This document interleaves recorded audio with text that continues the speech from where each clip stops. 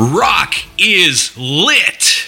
Welcome to Rock is Lit, the podcast that takes listeners on a quest to find the very best rock novels and explore the propulsive energy and raw power of these stories about music, the people who make it, and the characters who love it.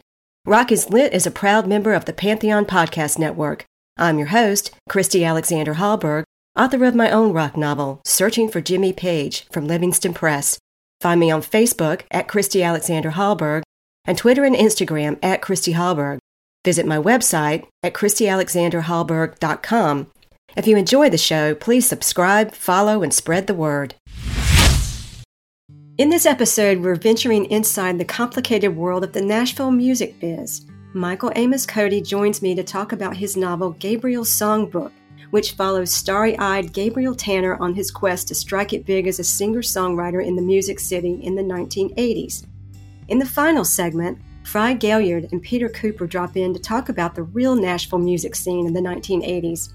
Frye is an historian and author of such books as A Hard Rain, America in the 1960s, The Southernization of America, which he co-wrote with Pulitzer Prize winner Cynthia Tucker, and Watermelon Wine, The Spirit of Country Music. Peter is the Country Music Hall of Fame and Museum's senior director, producer, and writer.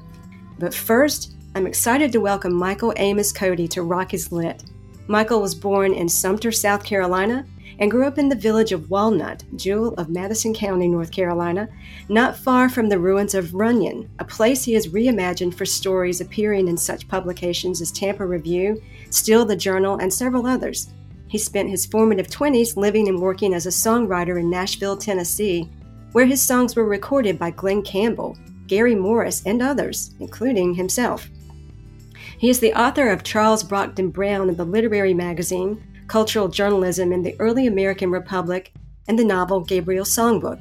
He is co-editor of the literary magazine and other writings, 1803 to 1807, Volume 3 of the collected writings of Charles Brockden Brown. His collection of short stories, A Twilight Reel, was published in May 2021 by Pisgah Press and won the short story anthology category in the Feathered Quill Book Awards 2022. Michael lives with his wife Lisa in Jonesboro, Tennessee, and teaches American literature before 1900, Native American literature, and mythology in the Department of Literature and Language at East Tennessee State University. Michael, welcome to the show. Thank you, Christy. It's great to be here. After reading Gabriel's Songbook, I have an idea of what kind of music the main character Gabriel gravitated toward, so I'm curious if you share his musical taste. So let's play a set of 5 questions and find out. What's the first album or record you bought? I think the Doobie Brothers, Toulouse Street, 1972, I guess. I would have been about 14 years old, or 12. Yeah, about 14 years old, I guess. Either that or Jethro Tull's Aqualung. Those two. Okay, so you were a rocker from early on. Yes, yeah. I like to say that a lot of people are influenced by their siblings. Yes. I have a great brother, but he was not a musical influence. He had 2 albums, Merle Haggard's Greatest Hits and Black Sabbath. Oh my God! So those are his 2 albums. So everything that I listened to was somewhere in the middle of those. Right. Those 2. Now, I know that you're a musician. In fact, after this interview, you're going to go and play a gig. But what was your most memorable live music experience other than your own performances?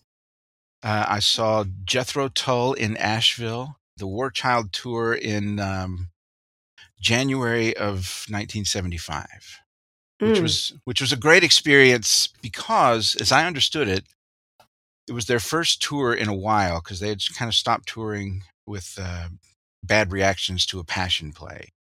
And so they put out War Child, and they came to Asheville to rehearse the tour. I don't think Asheville was even on the tour shirts, the list of stops on the back of the tour shirt. I don't think Asheville was on there, but they were there, as I recall, for about a week rehearsing. And then at the end of the week, they did a concert, and it was just an amazing experience. I think I was a sophomore in high school.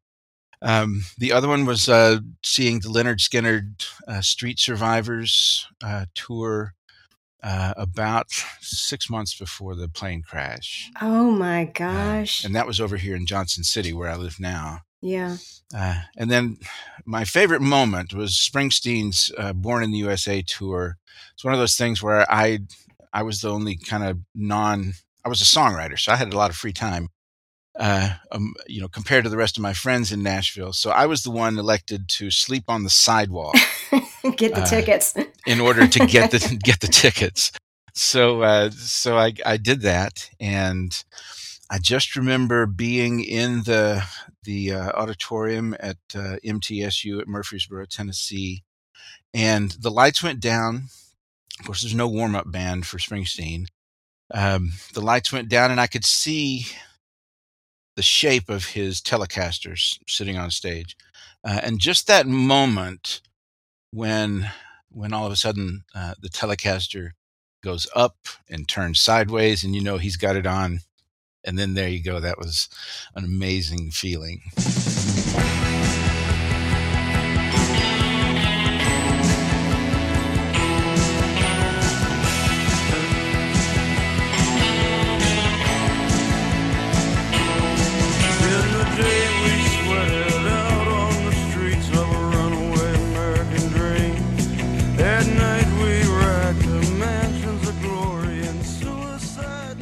How long was that show?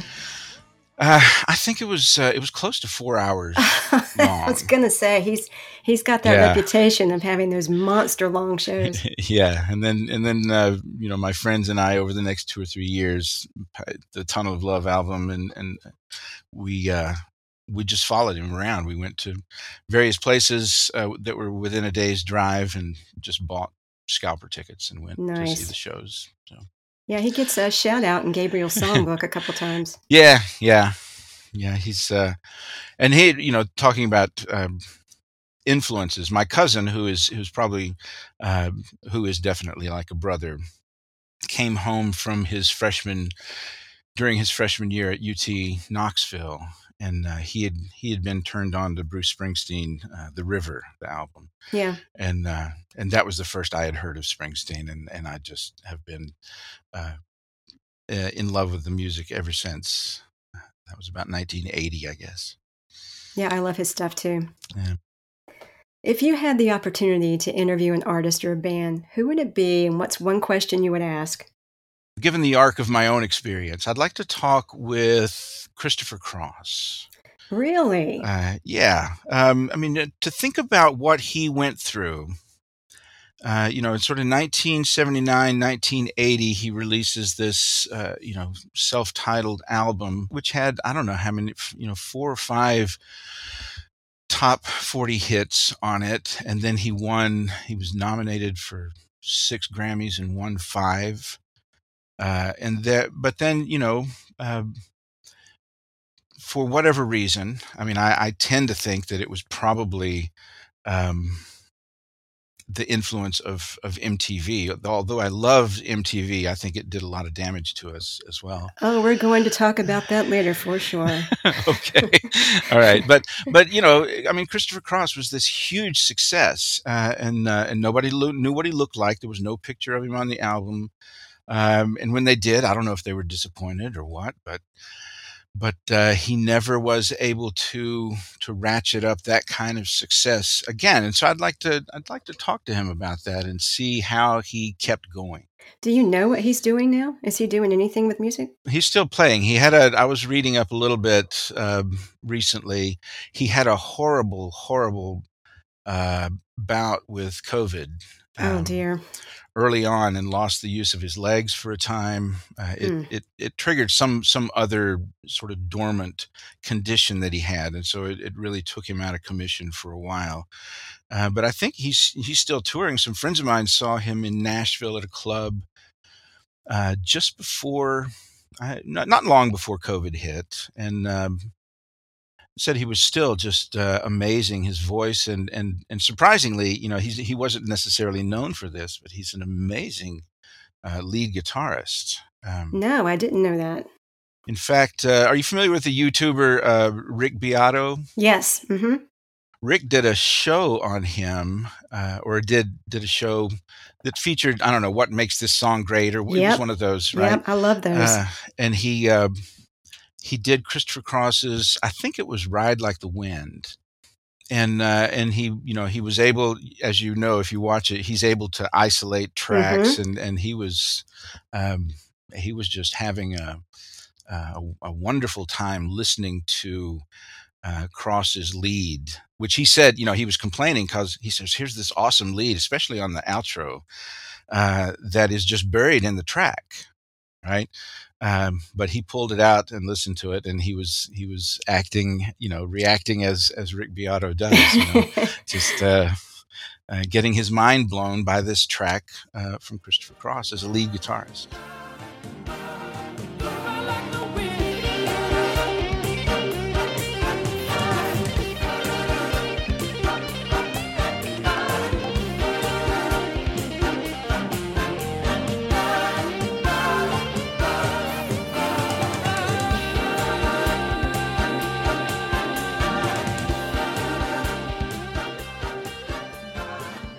What's on your playlist now?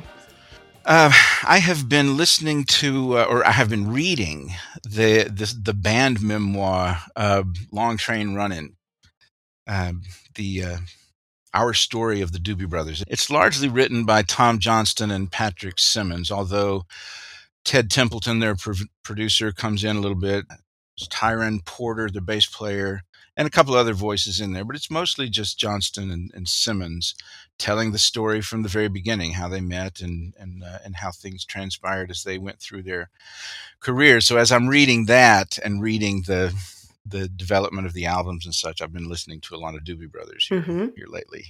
Which artist or band would you like to see featured in a rock novel in some capacity?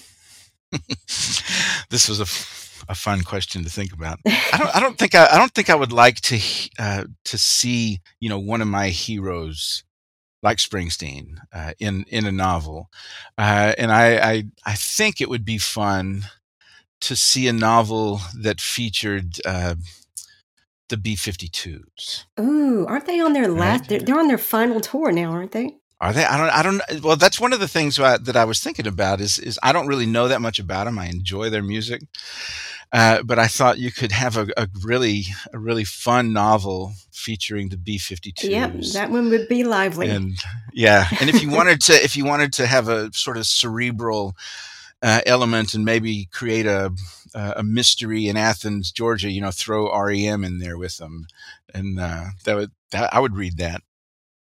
Okay, that's an interesting choice. I love asking this question. I get the most amazing answers from people. Yeah.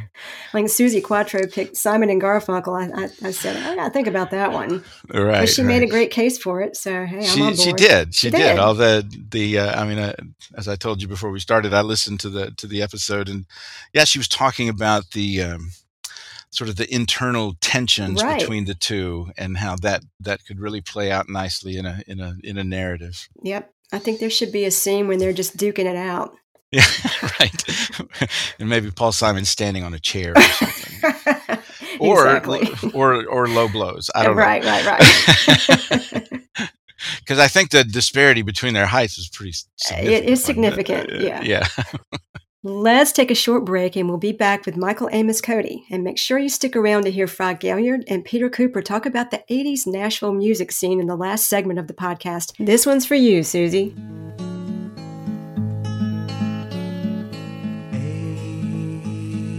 April, come she will, when streams are ripe and swelled with rain. May she will stay, resting in my arms. This is Michael Amos Cody, and you're listening to Rock is Lit. And we are back with Michael Amos Cody, whose novel Gabriel's Songbook is the focus of this episode. So let me just start with a synopsis, and I'm going to steal the one from the back of the book.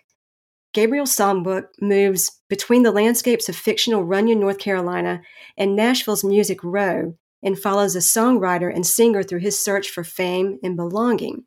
As he juggles ambition, love, and occasional despair, he finds that his dream of success and his love of music become increasingly at odds. There's a lot to unpack there.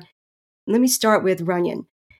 Tell me about Runyon. How closely is it modeled on your own hometown of Walnut? Well, not really at all on Walnut. Walnut is literally just a village. It has, I mean, it's when I was growing up, Walnut was two small stores, one of which had a post office in it. The school, which when I was growing up was just 1 through 8, right? And then 4 churches. So that's Wow. really all Walnut is. So Runyon was a town that actually existed the first early part of the 20th century. It was a sawmill town owned by some folks who had come down from Pennsylvania, and it was a thriving community. I've heard numbers as much as 2,500 people living there, which for a little mountain town is pretty significant. Um, but then at the beginning of the meltdown, the Great Depression, right? The people from Pennsylvania pulled out, shut down the mill, and Runyon just disappeared. I mean, everybody left. Nobody was there. And what was remaining, their houses, the mill itself, all of that just over the next 60 years just decayed. I went there with my brother. We walked down there. It's down on the river between Marshall and Hot Springs in Madison County, North Carolina. It's right at the confluence of the Laurel River and the French Broad. And we went down there in the early 90s, I think, and there was still a pile of rubble that was the remainder of the one-room schoolhouse. Nobody has cleared that away? There's still rubble there? No, it was still there. It's not now. I went with a colleague of mine just before COVID. This was December of 19, and there wasn't any remaining wood there. But it was always interesting because you could see sort of in the hillside, you could see where people had lived because the grass was different from what would grow in the woods. I mean, it was that yard grass, right? But it's just growing there by itself. The one of the more moving parts, one of the more moving elements of the remnants of Runyon was up on the hilltop, looking over the river. Apparently, the houses of the mill owners were up there, and they were more substantial. They had concrete, foundations and such, and so those foundations are still there, as is the foundation of the mill. But there was one sort of beautiful little scene of this. There's a chimney standing there, and then the sort of squarish bit of concrete foundation, and then there was just a line of or a double line of jonquils that were blooming that must have lined the walkway to the house. Still 60 years later, those are blooming. Just out in the middle of the woods, the paymaster's shack still stands there.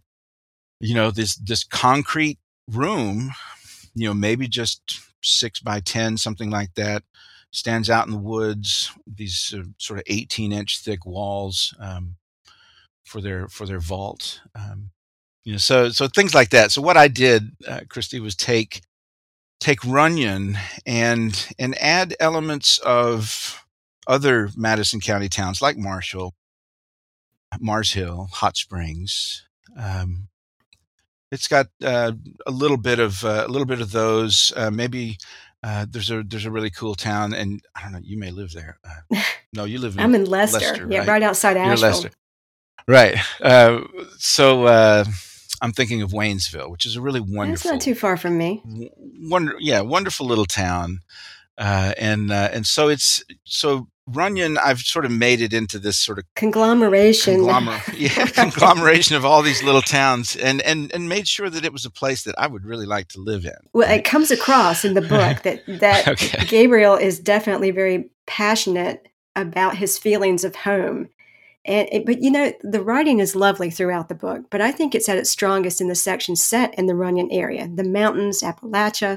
So there's a strong sense of place in the book. There's the festival in the first chapter, the moonshine party in chapter 14, which I really wanted to go to. the 4th of July festivities in Runyon in chapter 15. In fact, there's almost a romantic quality that you create around those places and events. And in that sense, you kind of mythologize the region. I mean, there's a purity about it.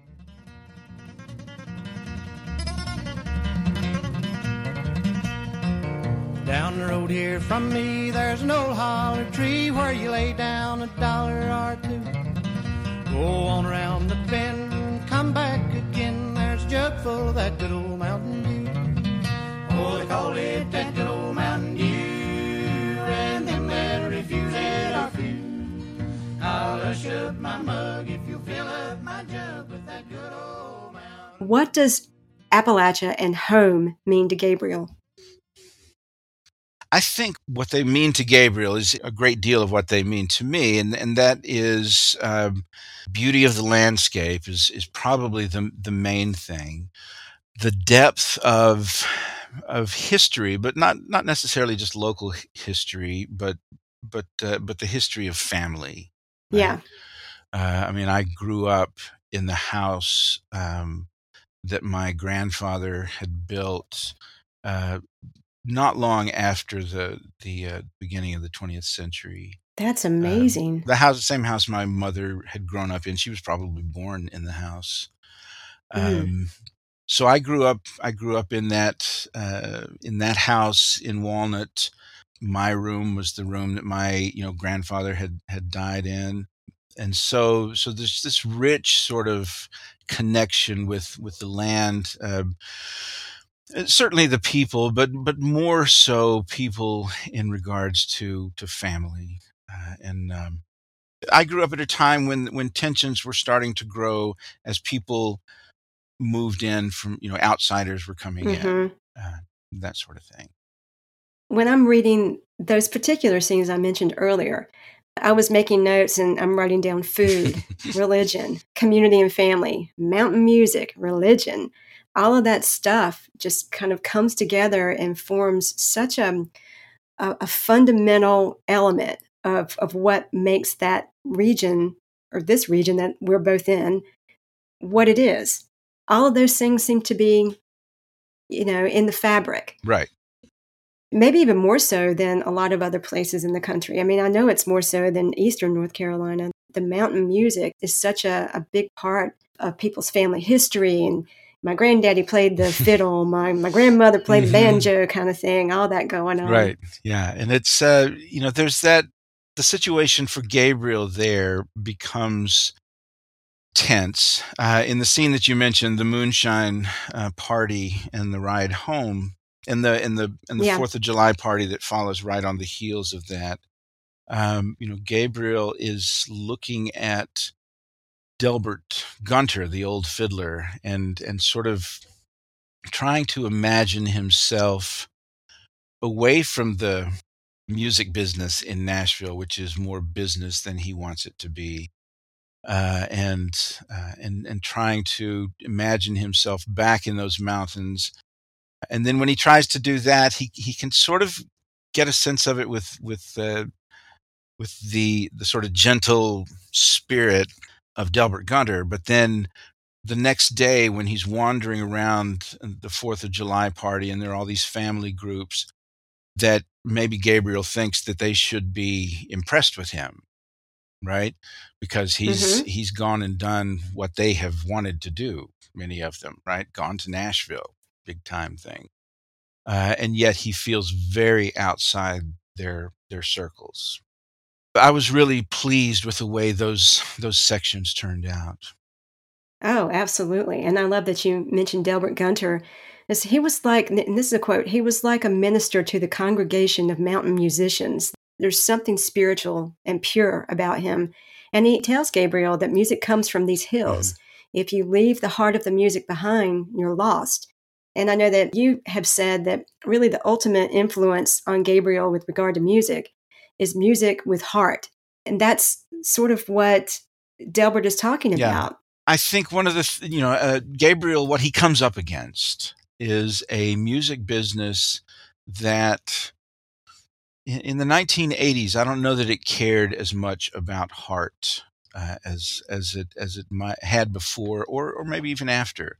I often think about Gabriel and myself in terms of, had we, I'll just conflate us here, had we been trying to make it, right, in the 1970s or even in the 1990s, it might have worked. But the 80s, again, back to MTV, just so image conscious that the heart was often left out. It wasn't exclusively, but it was much more difficult to find a space to insert yourself as a musician in the 80s, a musician playing on heart, right? Okay, well, let's talk about the image that Nashville was looking for in the 1980s that Gabriel never could match up to. He never could measure up to what they were looking for, like the brothers who want to turn him into modern day Lord Byron. Right. I mean, think Prince, Uh-huh. Oswald, and Edward Turanok.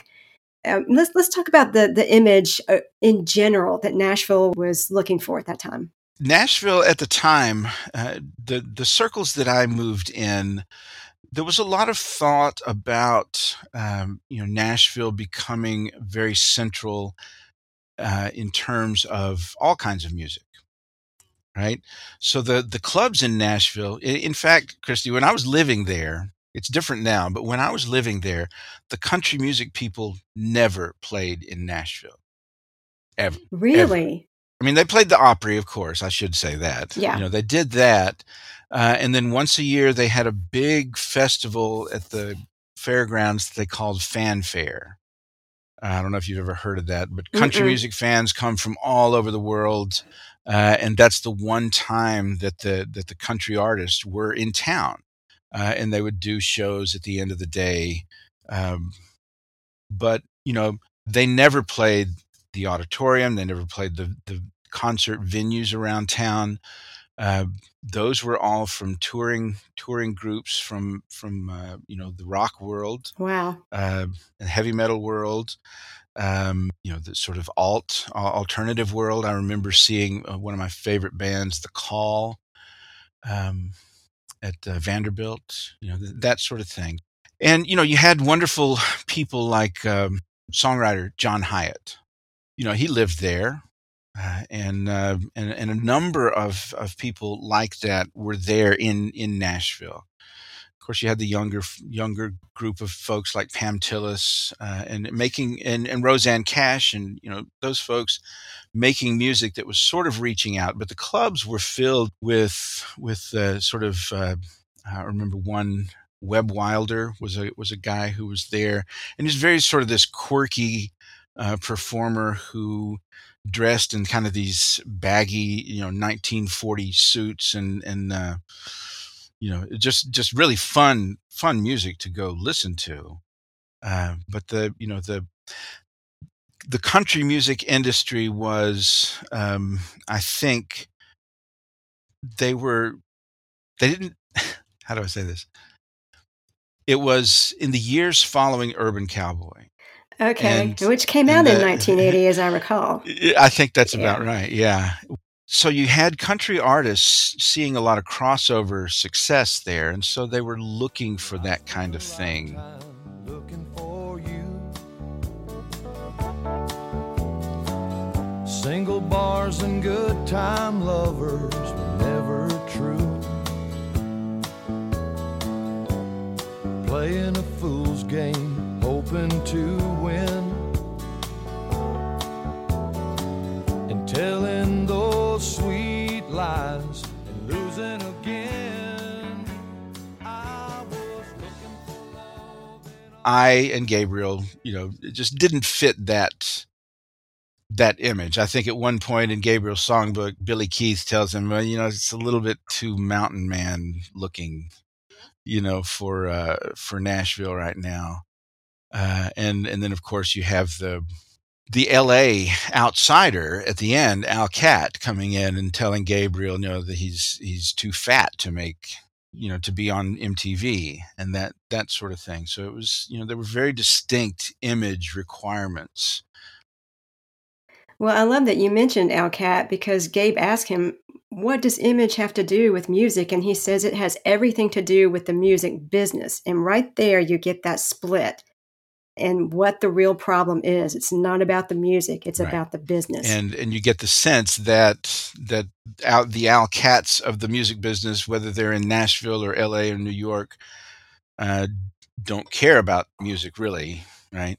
Mm-hmm. And so I try not to come across so much with the feeling of sour grapes, but it I think it is a fact that there were a lot of people who were denied progress because of that kind of thing. Let's talk a little bit more about MTV. Do you remember the first video you saw? Let's see.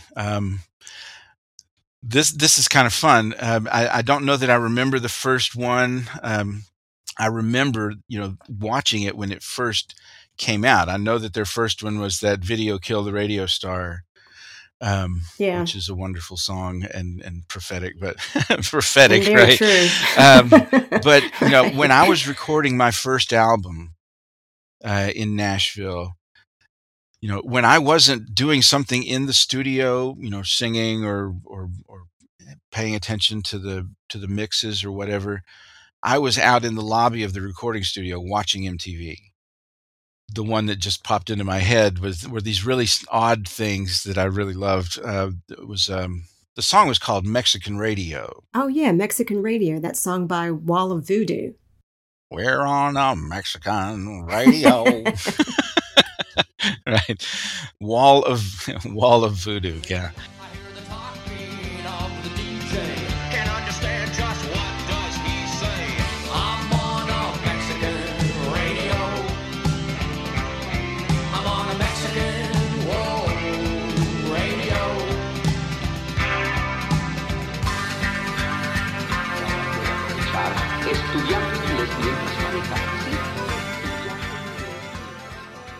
But those groups like that were, most of the industry did not know what to do with the music video, right? So you had a lot of really sappy stuff, a lot of the hair bands doing these really sappy looking videos. But other groups, and they were often the sort of Wall of Voodoo type folks, or early U2. But they had a little bit of art with what they were doing. But many of the videos, it took a while for them to, you had people setting standards like Peter Gabriel's videos. Oh my gosh, Sledgehammer. Yeah, so things like that. I just could not pull my eyes away from that. But ultimately, after a time, in a sense, it sort of robs your imagination. Going back to the two brothers who want to cultivate this image for Gabriel, there was a passage where they basically want him to become an alcoholic, coke-using, bisexual philanderer. Because of the mystique, Yes. Because of, the whole, people will be interested in that. If you could father maybe an illegitimate child or two, that'd be awesome.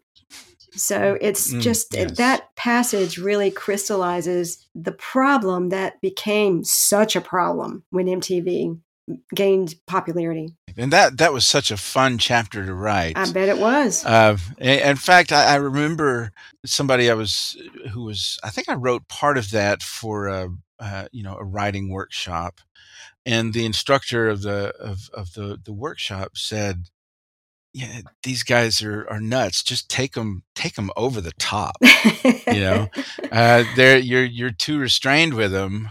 Just make them just creepy and over the top," which is what I'm trying to do.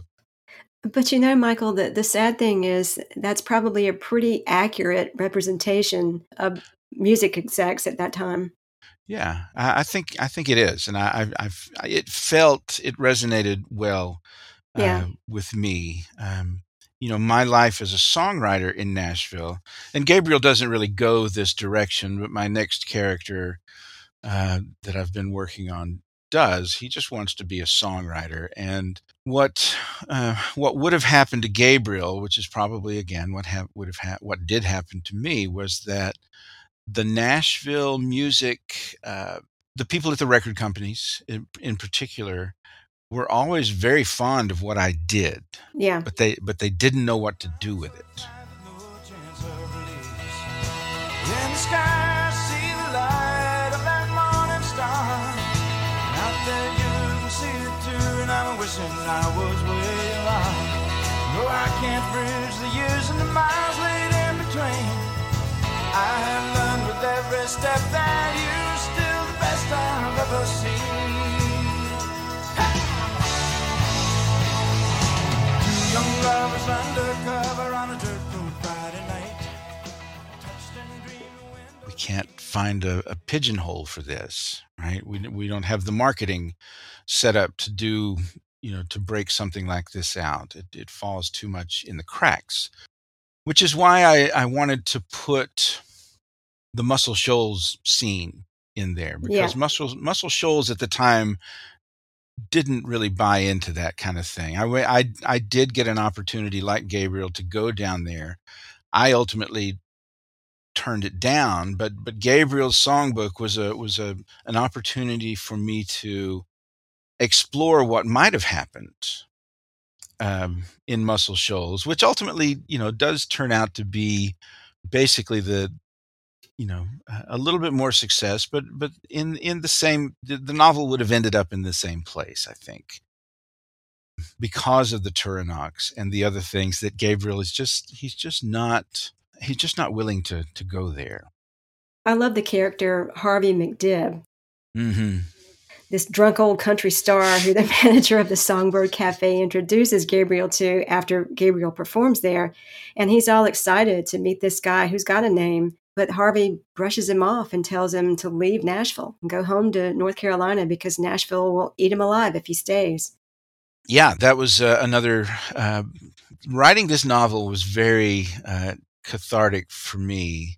When I left Nashville, I went through a period, much to my wife's chagrin. She married a music man, and then I went through this period for probably 10 years when I didn't listen to music. I didn't play music. I just rejected it outright. And then slowly worked my way back into it. But I think what Harvey McDibb suggests to Gabriel was something that I really felt, and so I think the novel comes down to in some ways expressing, what it revealed to me was that I was not willing to do the things that I needed to do to be accepted at the level that I wanted to be accepted at. Right. Yeah. And so I had been, pissed off for a long time that it didn't work out. And then, and through writing the novel, I was like, well, maybe I didn't really even want it to work out. Yeah, you get the sense that Gabriel's a little conflicted about that too. Yeah. Yeah. There's a lot of overlap in your story and his. Mm-hmm. And this I found interesting. When you were in high school, you played in a cover band called the Whitewater Band. Yes. Now, you guys weren't a garage band. You didn't practice in a garage. No. You guys practiced in the bass player's old chicken house that y'all would clean up before playing. That's right. So congratulations on being a member of the first chicken house band. Right. We were the coop, we called it. That's where you guys played a lot of dances and proms locally, mm-hmm. and that's when you started to write songs. Yes. And so in that regard, your history as a musician sort of mirrors Gabriel's. When did you go to Nashville? I was a music major at Mars Hill College. I was a flute major, but I was writing songs. And then about the time my junior year at Mars Hill, I realized that I didn't have the dexterity to be a really great flute player, like Ian Anderson, right? Mm-hmm. That's what I wanted to be. That I didn't have the dexterity to do that. So Belmont College in Nashville had just begun a music business program. So I moved there for one semester, found out that it was, sort of the Gabriel Songbook area. It was more business than music. I had to take accounting and that sort of stuff. And I'm not good at that kind of thing. So I was there for a semester in the spring of 1980, and then I went back with a songwriting deal about a year later in '81. So I lived there through the '80s, and moved back to North Carolina in the summer of '89. Lisa and I got married in September, and I sort of traveled back and forth for a couple of years before it, I just kind of let it go altogether. Now, was she with you during the Nashville years? No, it was no. She was. It was very much like Gabriel and Eliza. I'd say. I think the way that I usually like to say it is that the novel is autobiographical in its bones, but then its flesh and blood is fiction. And so that's kind of the way it seems to work. I remember I was very nervous when Lisa was reading it for the first time. And she said that she would come across something and say, "Well, that's not the way that happened." But then then she realized, she just stopped herself and said, "Wait a minute, this is fiction, so just don't worry about it." But no, she wasn't. We had gone to high school together and had a romance from basically the 7th grade and the 8th grade, and then split up and didn't get back together until we were 30. After my Nashville experience, okay, yeah, so it is very much like Eliza and Gabriel's experience.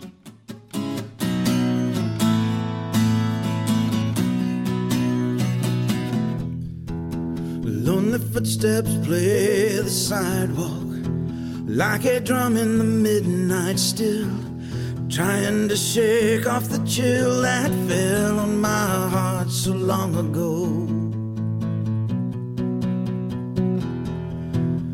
In the night somewhere a dog barks at the shadow. Another woman Gabriel has a romantic relationship with is Yvonne, who's a bass player in one of his bands, but that's a whole other conversation. Ultimately, I think Gabriel's true love is music. Yes. That's the thing that he can never let go of, even when he kind of lets go of the dream. One of the things, and I would imagine that most of us who do this kind of thing, I love to write. I love to write these novels and stories, and I get a real charge out of that. I get a real charge out of teaching. But there really is nothing like the moment of either writing songs or playing songs for people when everything is clicking. It's just a kind of a transcendent experience. And as much as I enjoy these other things, they kind of work on a sort of slow burn compared to the sort of shock of picking up a guitar and playing a great song for a group of people. There's nothing like it. There's a quote from the book. Gabriel says he's a, and I quote, junkie for the elevation and thrill that only songwriting gives me. The progression from creation to performance, when it's right, is breathtaking, addicting, and I'm an addict. So that's exactly what you're talking about, and why he can't fully get rid of it. I forgot that was in there. Yeah. That's exactly it. There's a part where he sort of senses how to write songs that a lot of people. I don't know that everybody has that who is a songwriter, but that certainly is Gabriel's experience. It certainly was mine. That there is a kind of an ethereal, sort of ineffable otherworld experience of being lost in the writing of a song or the performing of a song. I mean, tonight when I'm playing a gig, for 40 or 50 people out on this patio, I'll be playing it like I'm playing, for 20,000 people. You don't get rid of it. No, you don't get rid of it, do you? As long as I'm able to do it, I won't be able to get rid of it. So.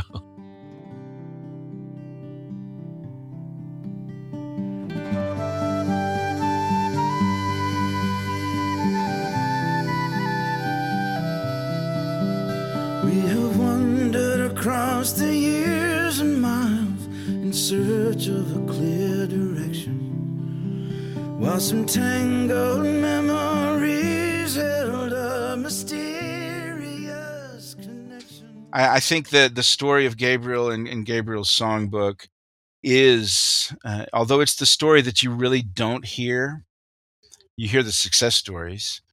But I think probably Gabriel's songbook is the much more common story within the music business. Well, that's depressing as hell. It is. But you learn to live with it if you're on my end of things, and then you write a novel about it and get somebody to punch Cat in the nose, right? There you go. And get Gabriel to turn the couch over on top of Oswald Turnock. Exactly. Yeah. So you get your little jabs in. I think. I thoroughly enjoy Gabriel's songbook. It's a fabulous book. Right. And Michael, thank you so much for being on the show. Keep up with Michael at his website, michaelamoscody.com. Can people find you on Twitter, Instagram? Yes. I think I'm at Michael Amos Cody on Instagram and Facebook. And then I think I'm at Dr. Macode on Twitter, which is at DRMACODE. Excellent. Pick up a copy of his novel, Gabriel's Songbook, and his new book, A Twilight Reel Stories, wherever you buy books. We'll take another short break, then we'll be joined by Frye Gaillard and Peter Cooper, who will talk about the Nashville music scene in the 1980s.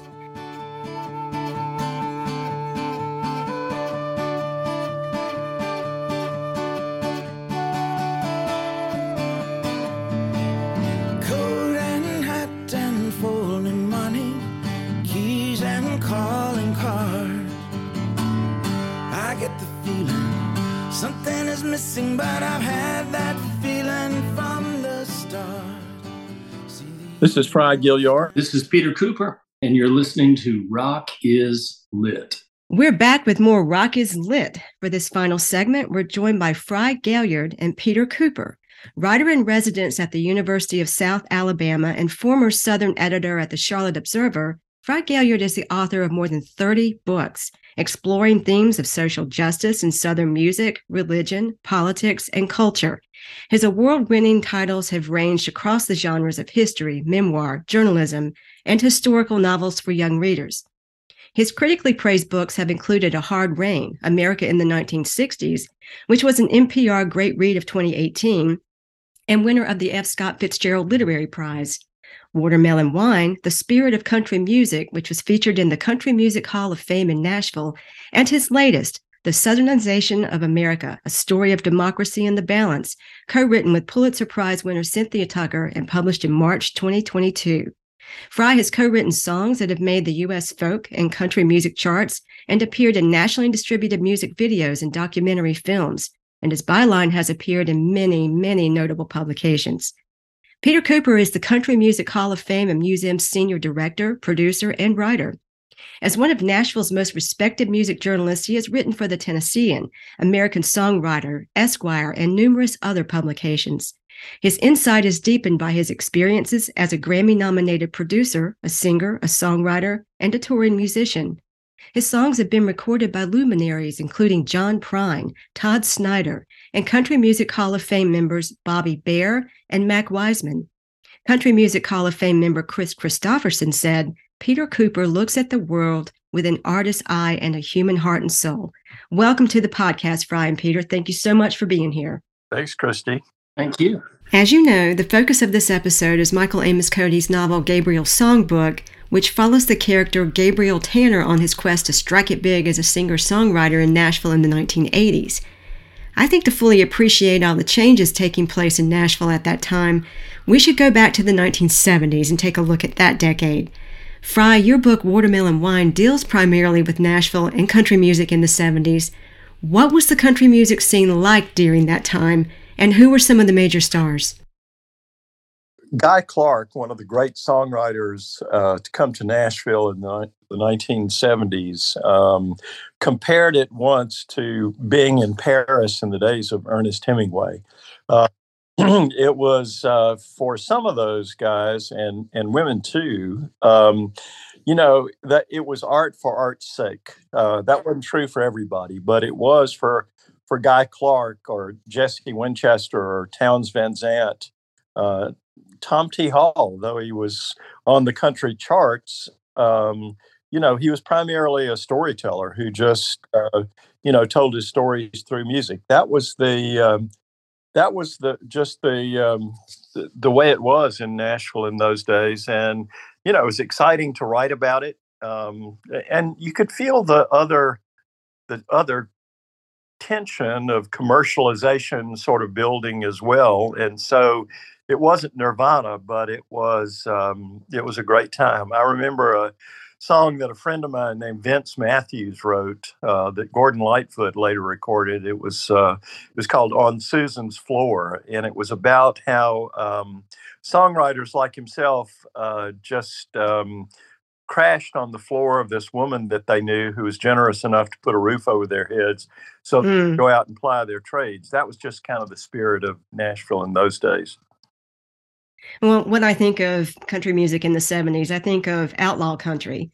Think of people like Waylon Jennings and Hank Williams Jr. and Johnny Cash, Willie Nelson, and that whole crowd, and the urban cowboy scene. That's what immediately comes to mind for me. Yeah, and it was that for sure. That was part of it as well, and those people were doggedly creative and also and determined to control their own art, and they sometimes fought with the moguls of the music industry for their own creative independence. And then on the women's side of the issue of the scene, you had Loretta Lynn, you had Martin, you had Emmylou Harris.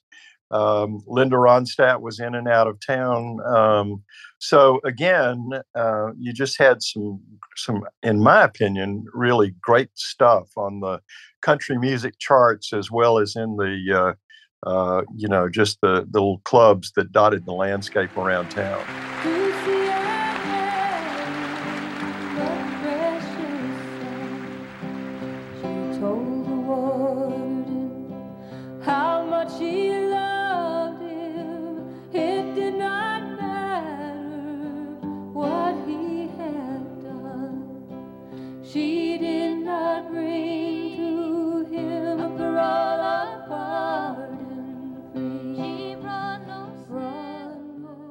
Yeah, and there was the rise of Southern rock and country rock.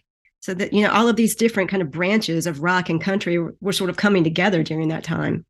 Absolutely. David D. Bumgardner, who is director of the creative writing minor at East Tennessee State University, called Gabriel's Songbook the best novel of the music business he's read in a long time.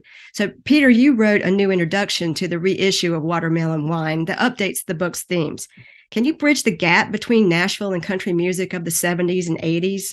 I mean, what were some of the differences in not only the music, but also the music business?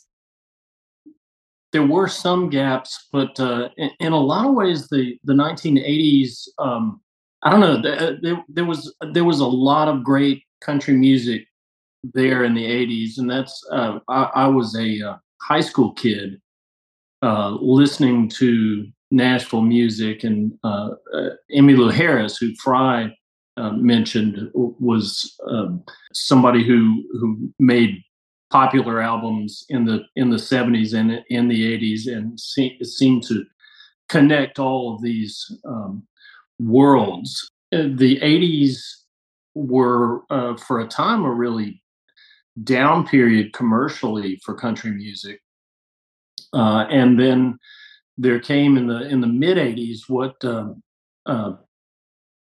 Steve Earle called the great credibility scare, which was critically acclaimed artists getting signed to major record label deals. People like Nancy Griffith, Steve Earle, Lyle Lovett, people, Roseanne Cash, Rodney Crowell, people who fused folk traditions and country music and were great storytelling singer-songwriters. The 80s was also when the video world seemed to open up for country music. Through there were a couple of dedicated country music cable video channels, and that gave fans the opportunity to kind of to feel like they knew these musicians. They got another window into them. Speaking of these music channels, these music video channels, MTV debuted in August of 1981, and then CMT launched in March of 1983. So it really was from the beginning of the 80s onward that video and these music channels began to become so popular. How do you see that as impacting the people who were stars in the 70s? Could they cross over? I think a lot of them did cross over. There was also a station called TNN, the Nashville network, that was a big deal. And these stations were much more music substantive than tends to be the deal today. You would have some in-depth interviews. There were live shows from Opryland. People like Ralph Emery had a nightly show that would have stars of the day, legends of country music, and upstarts often on the same show. I remember actually going to a show, a Ralph Emery hosted show that featured Porter Wagner, who was a great legend of country music and is now in the Country Music Hall of Fame, and Tim O'Brien, who was a bluegrass wizard and just a wonderful, wonderful musician who was not necessarily a name, was not featured on the country charts other than as a songwriter. There exists the notion that that TV made image more important in country music, and I'm not sure that that's correct. I think image has always been important in country music, and just the outfits. It's always been about the song, but also more than that, about the singer of the song and the relatability of that singer.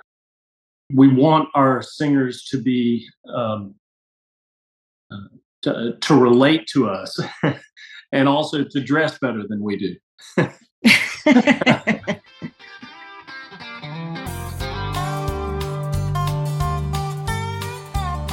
I'm getting out of this high-rise penthouse suite where we pretend life's rosy and sweet.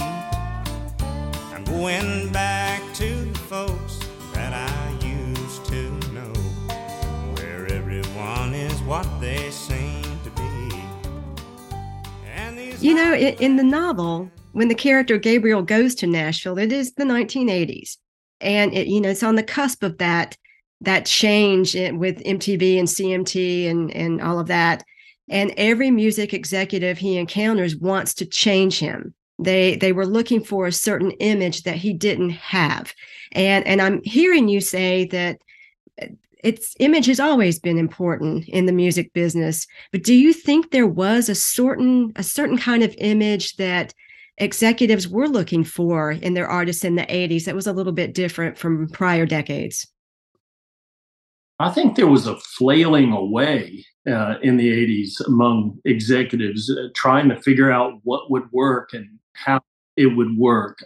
Certainly the video era made record executives want to sign people who were, I don't know,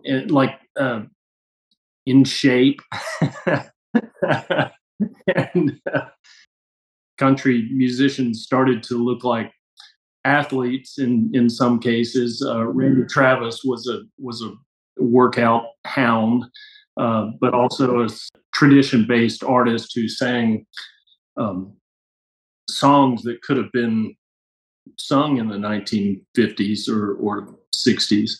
I don't think any of this is particular to country music. I think it's the way the industry worked and the way the world works.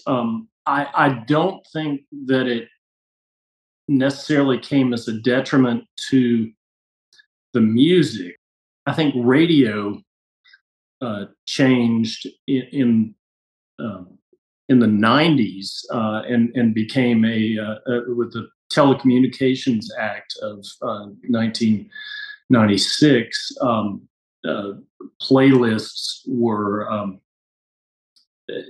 what you would listen to on a country station in Cleveland was a lot like what you would listen to, was in fact the same as what you would hear on a country station in Spartanburg, South Carolina. There was a homogeny that set in, but that was really the 90s.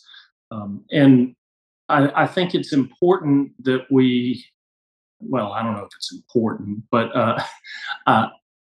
I'm interested in country music as a kind of arms expanded genre, not as a limited radio format. And I can hear remarkable country music any night of the week here in Nashville. It may not be from people who are featured on country radio stations. And sometimes it is. One of the best pure country singers I've ever heard is a guy named John Bird, who Frye knows. He plays little clubs on weeknights, and you won't hear a better country music show than John Bird. Now, he's not going to be featured on your commercial top 40 country station, but he is for sure a country musician. Once I lived in old Virginia, in North Carolina I did go. There I met a fair young maiden, though her age I did not know. And I think that the character Gabriel in this book is working between these worlds, trying to find a way to popular success while also retaining his artistic vision. And those things are definitely hard to combine.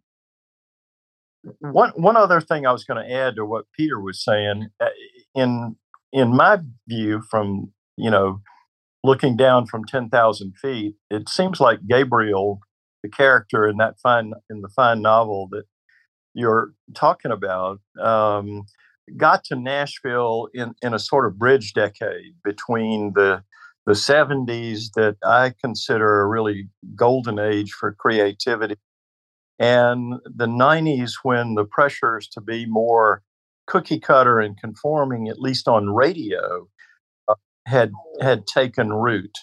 And I think that was beginning to affect songwriters in the 1980s, and that tension between art and stardom, which is always a tension that performers struggle with. That I think that began to become more acute in the 1980s. Some people handled that tension really well and really easily. Emmylou being one, Dolly Parton being another. But some songwriters that I knew during that time really did struggle with it, like Gabriel did. So there's something universal about the character Gabriel too. I mean, the music business changes, but that artistic aspiration endures, and all of the heartache and disappointment and and joy that all of that can bring as well. So it's a great novel. It is. Well, thanks so much for being a part of this episode, Frye and Peter. Find Frye Gaillard on Facebook at Frye Gaillard. Where else can folks find out more about you and buy your books? I have a website also, FryeGaillardAuthor.com. And then my publisher for a lot of my recent books has been New South Books in Montgomery, Alabama, and they have their own website. So, I'm around. Find Peter Cooper at his website, petercoopermusic.com. Peter, are you on social media as well? A little bit. I probably need to be on it more. You can find me on Facebook. Okay. All right. I'll put links in the show notes. Thanks again to you both. And don't forget to pick up a copy of Michael Amos Cody's novel, Gabriel's Songbook, and his new book, A Twilight Reel, Stories, wherever you buy books. Back a treasure map